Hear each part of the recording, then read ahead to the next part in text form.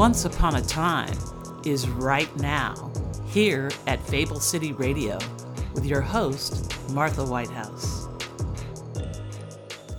Tonight on Fable City Radio, join us for the story of Riquet with a Tuft.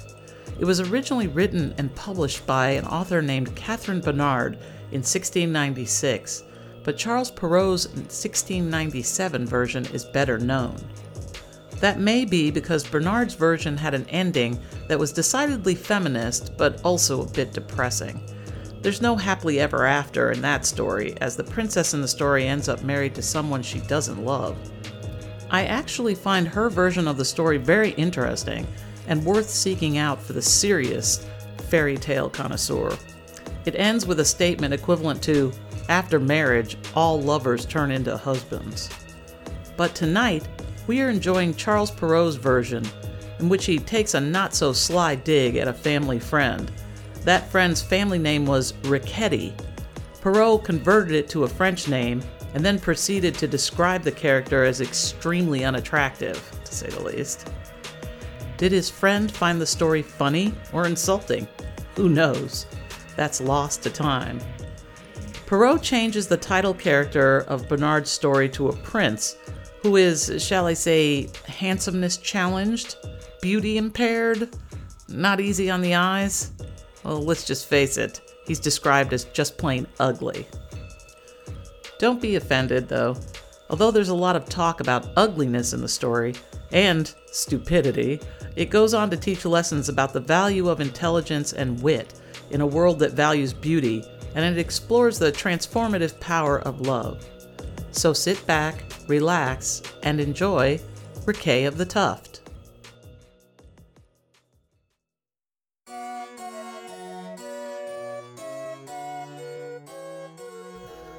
Once upon a time, there was a queen who was expecting her very first baby. She was very excited, and when her child was born, her kingdom was ready to celebrate. Attending the birth was a trusted local fairy, and as soon as the baby emerged, the fairy said to the queen, "I'm afraid I must tell you that your baby is very ugly, my queen." Indeed, when the queen laid eyes upon the newborn prince, she was appalled by how ugly he was.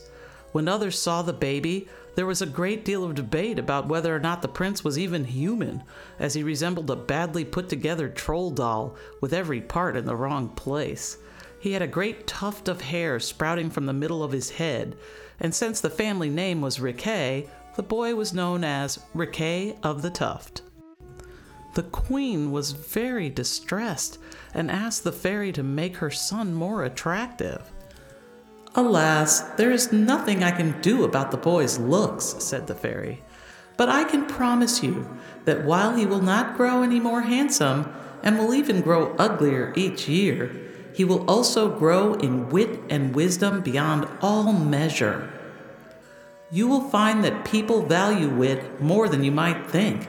One other gift I bestow, and that is that when this child is grown and he finds his one true love, he will have the power to bestow upon her as much intelligence as he should desire."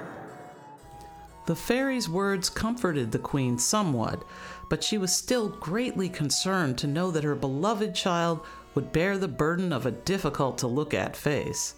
Those fears, however, quickly faded, for as the child grew, his wittiness became his most prominent feature. Visitors to the palace were amazed when the tiny, toddling child would speak in complete sentences, making sage pronouncements and dispensing witty observations on all he saw. He spoke with such great wisdom and was so enjoyable to talk to that people hardly noticed what he looked like, and they came from far and wide to speak with him. Each year, the prince's popularity grew. 8 years after Prince Riquet's birth, twin princesses were born to a queen in a neighboring kingdom. When the first girl was born, the same fairy who had attended Riquet of the Tuft's birth was in attendance, and pronounced her the most beautiful baby ever delivered. The second twin emerged, and she was small and wrinkled, with pinched features and a scowl on her face that looked permanent only 2 minutes after she was born. "This girl child," said the fairy, "I'm sorry to say, is destined to be very ugly, and she will only grow in ugliness as she grows older." The queen was beside herself. "Well, at least my eldest little princess is beautiful," she exclaimed. She was becoming overwhelmed. Attempting to ease the situation, the fairy said, "Yes, your eldest daughter will grow more beautiful by the day, but I must temper that by telling you that as she grows in beauty, she will also grow in stupidity. She will be very dull indeed, without an ounce of wit to improve her character." "What?" exclaimed the queen. "Are you telling me that I will have 2 failed daughters?" "No," said the fairy. "The youngest princess's appearance will only turn uglier, but she will grow wittier and more intelligent by the day, and she will become beloved by all for the powers of her mind. Your unfortunately dull older child will be more surpassingly fair than any woman who ever lived, and there are many who value beauty.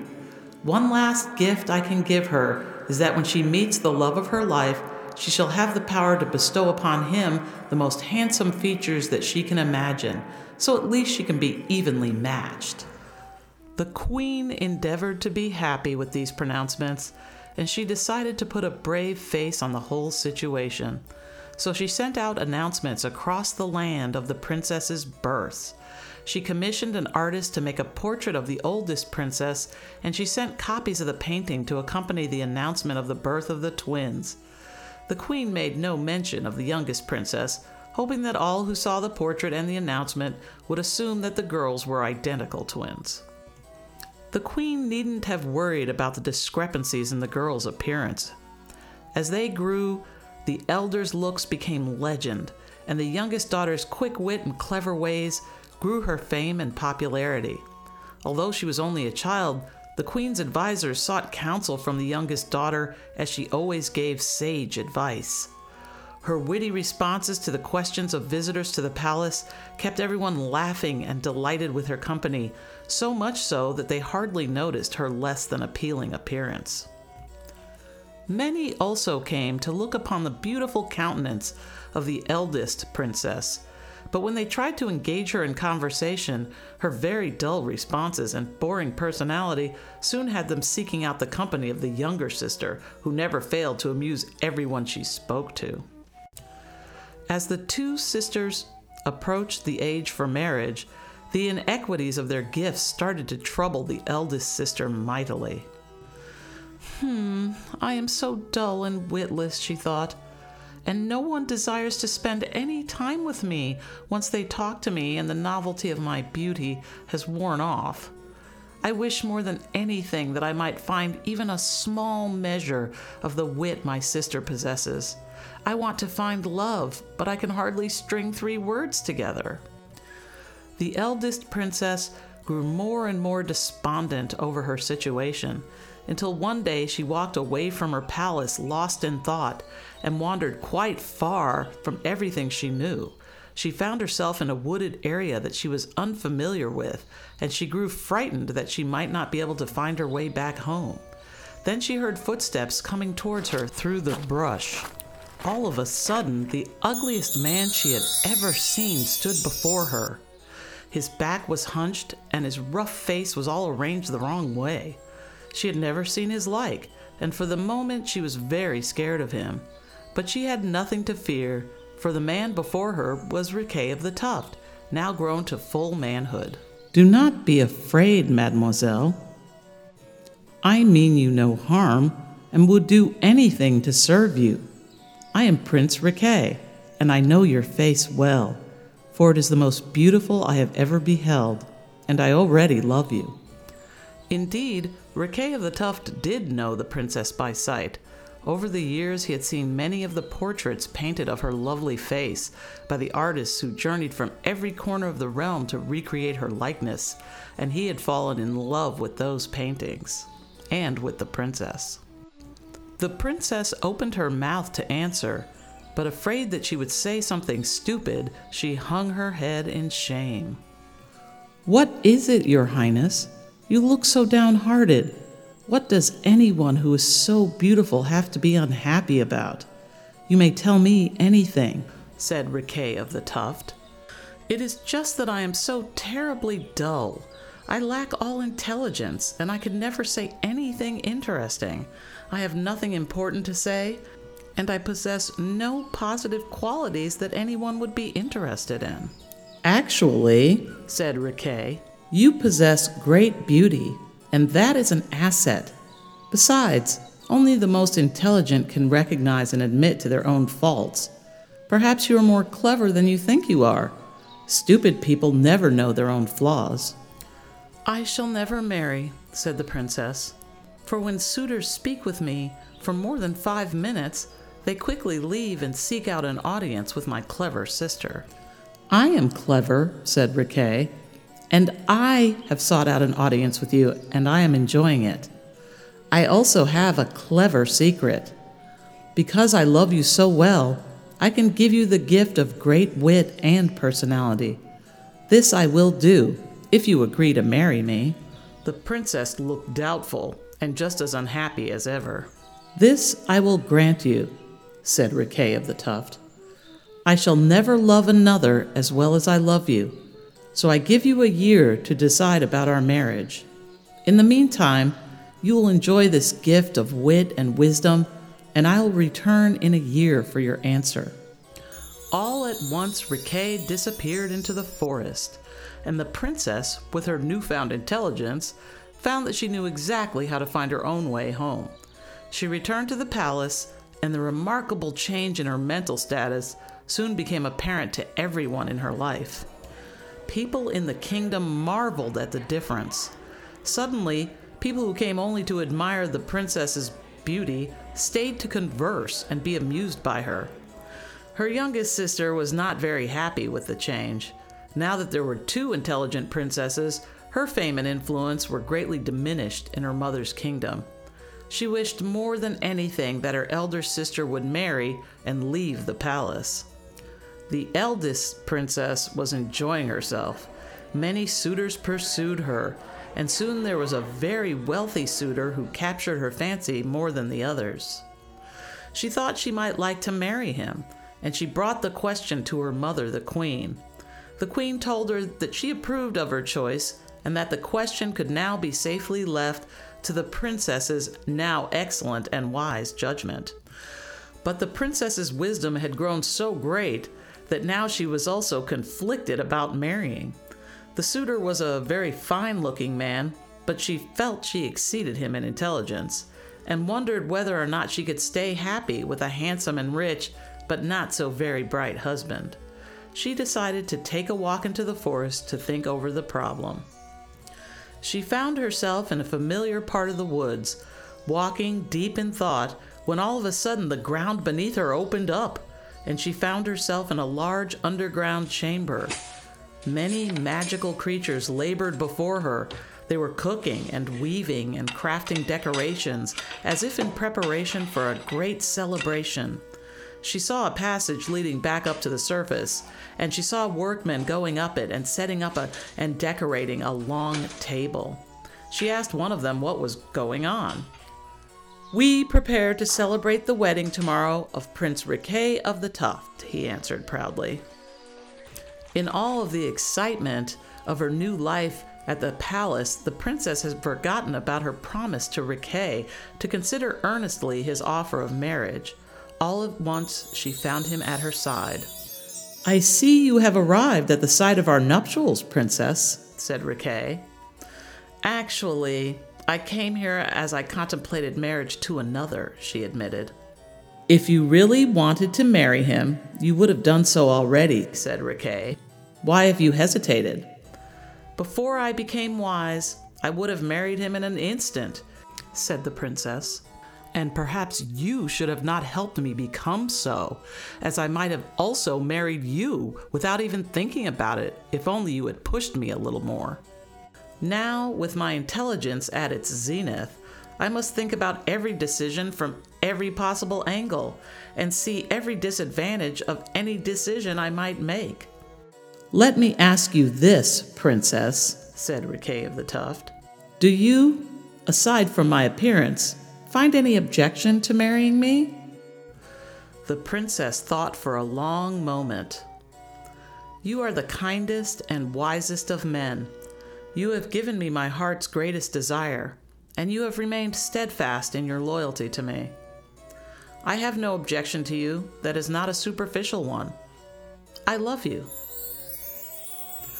The instant she made this declaration, Riquet of the Tuft transformed before her eyes into the handsomest prince she had ever seen. They married, and 2 kingdoms celebrated.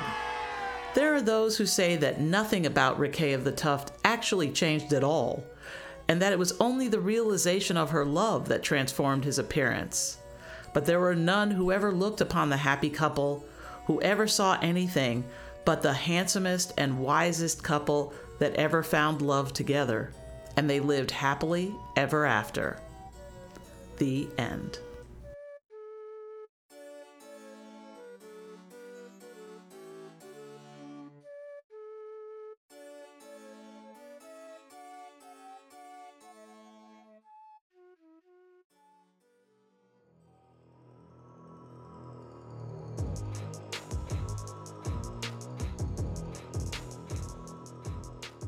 I hope you enjoyed my version of Riquet of the Tuft.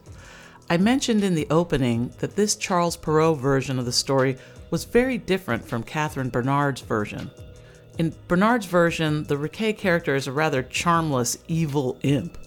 The princess in the story is actually in love with a handsome man, and after she is forced into marriage with the imp, she sneaks out to meet with her attractive lover because it is the only way she can bear living below ground with her unattractive, mean husband. When the imp husband finds out about the princess's lover, he transforms himself to look just like the lover so his wife can't tell them apart, and she ends up concluding that after marriage, exciting lovers all turn into boring spouses anyway. It's a pretty sad, unappealing view of marriage and relationships. Charles Perrault wrote his own version a year later, and I feel like it's a funnier and livelier tale. The first point in the story I'd like to discuss is how the story relates to playing the roles our families assign us. Are you the responsible oldest child, the spoiled youngest child, the balanced middle child, the black sheep of the family, the brainy kid, the pretty sister, the disobedient daredevil?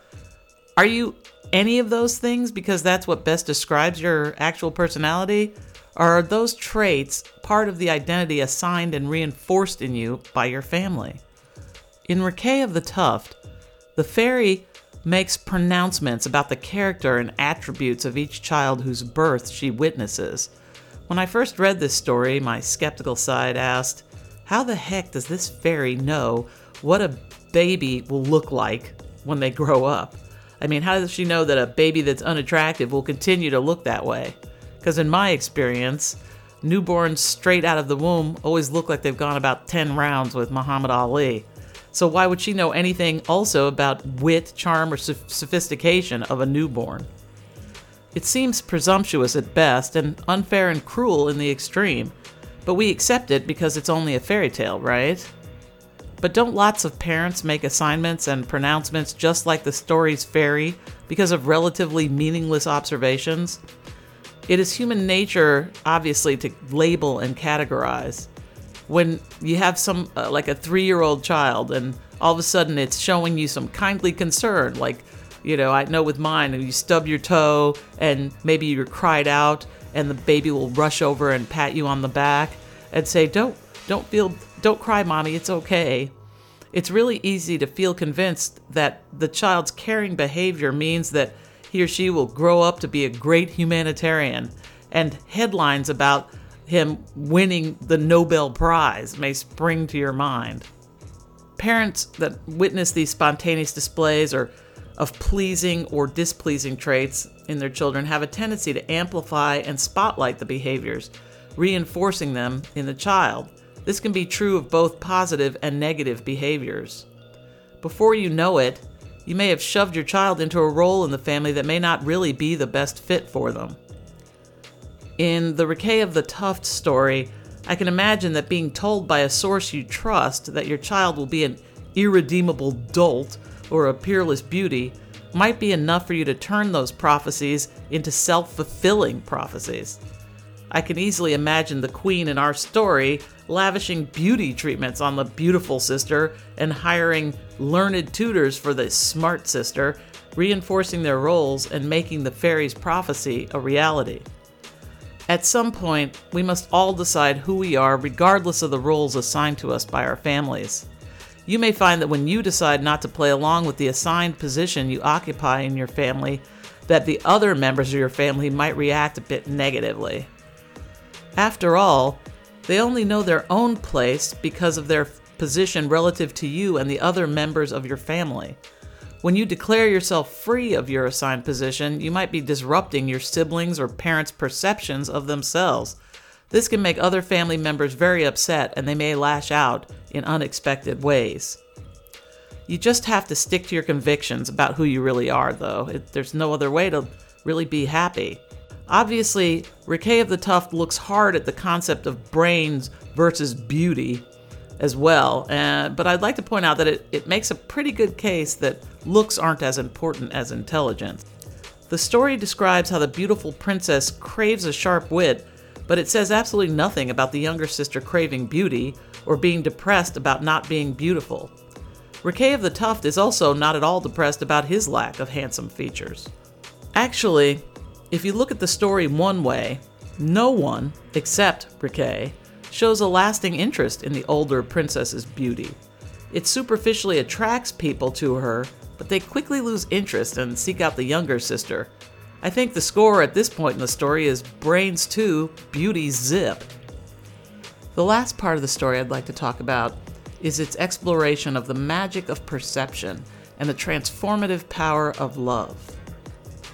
The way the Perrault version of the story is told, the transformation of the characters is precipitated by love. Riquet can bestow intelligence on his true love, and the princess can bestow beauty on her true love, and at the end of the story, Perrault points out that the transformations may be just in the eyes of the giver and not actually happening in any concrete physical way. There is a brief discussion where Riquet questions the princess about whether she is actually as stupid as she perceives herself to be. He has his doubts, and so do I. Again, the reinforcement of the notion of the princess's stupidity may be more of a factor than any real physical or mental defect. I think it's interesting that during the time period that both versions of this story were written, women's options for their lives were fairly limited, but the first version was written by a female professional writer. This is actually less rare an achievement than you might think for a woman in 17th century France. There are actually over 100 women writing professionally for the theater scene in France at the time, and in the pre-revolutionary time period in France. It was a career that women like Catherine Bernard, who was born into a wealthy family and well educated by them, pursued in decent numbers. Catherine was well known and celebrated in her time for several successful stage dramas, and I'm sure that as a professional woman during that time, she would have had to confront stereotypes about feminine beauty and whether or not a beautiful woman could be intelligent, and vice versa. Perrault's version of Riquet of the Tuft explores similar themes, but tacks on a happier ending for all involved. That's all I have for you now. I hope you enjoyed Riquet of the Tuft, and remember, never invite a fairy to a birth. They might lower someone's self-esteem. And the next time someone tries to label you incorrectly, ignore them. And join me soon for another story in Fable City Radio.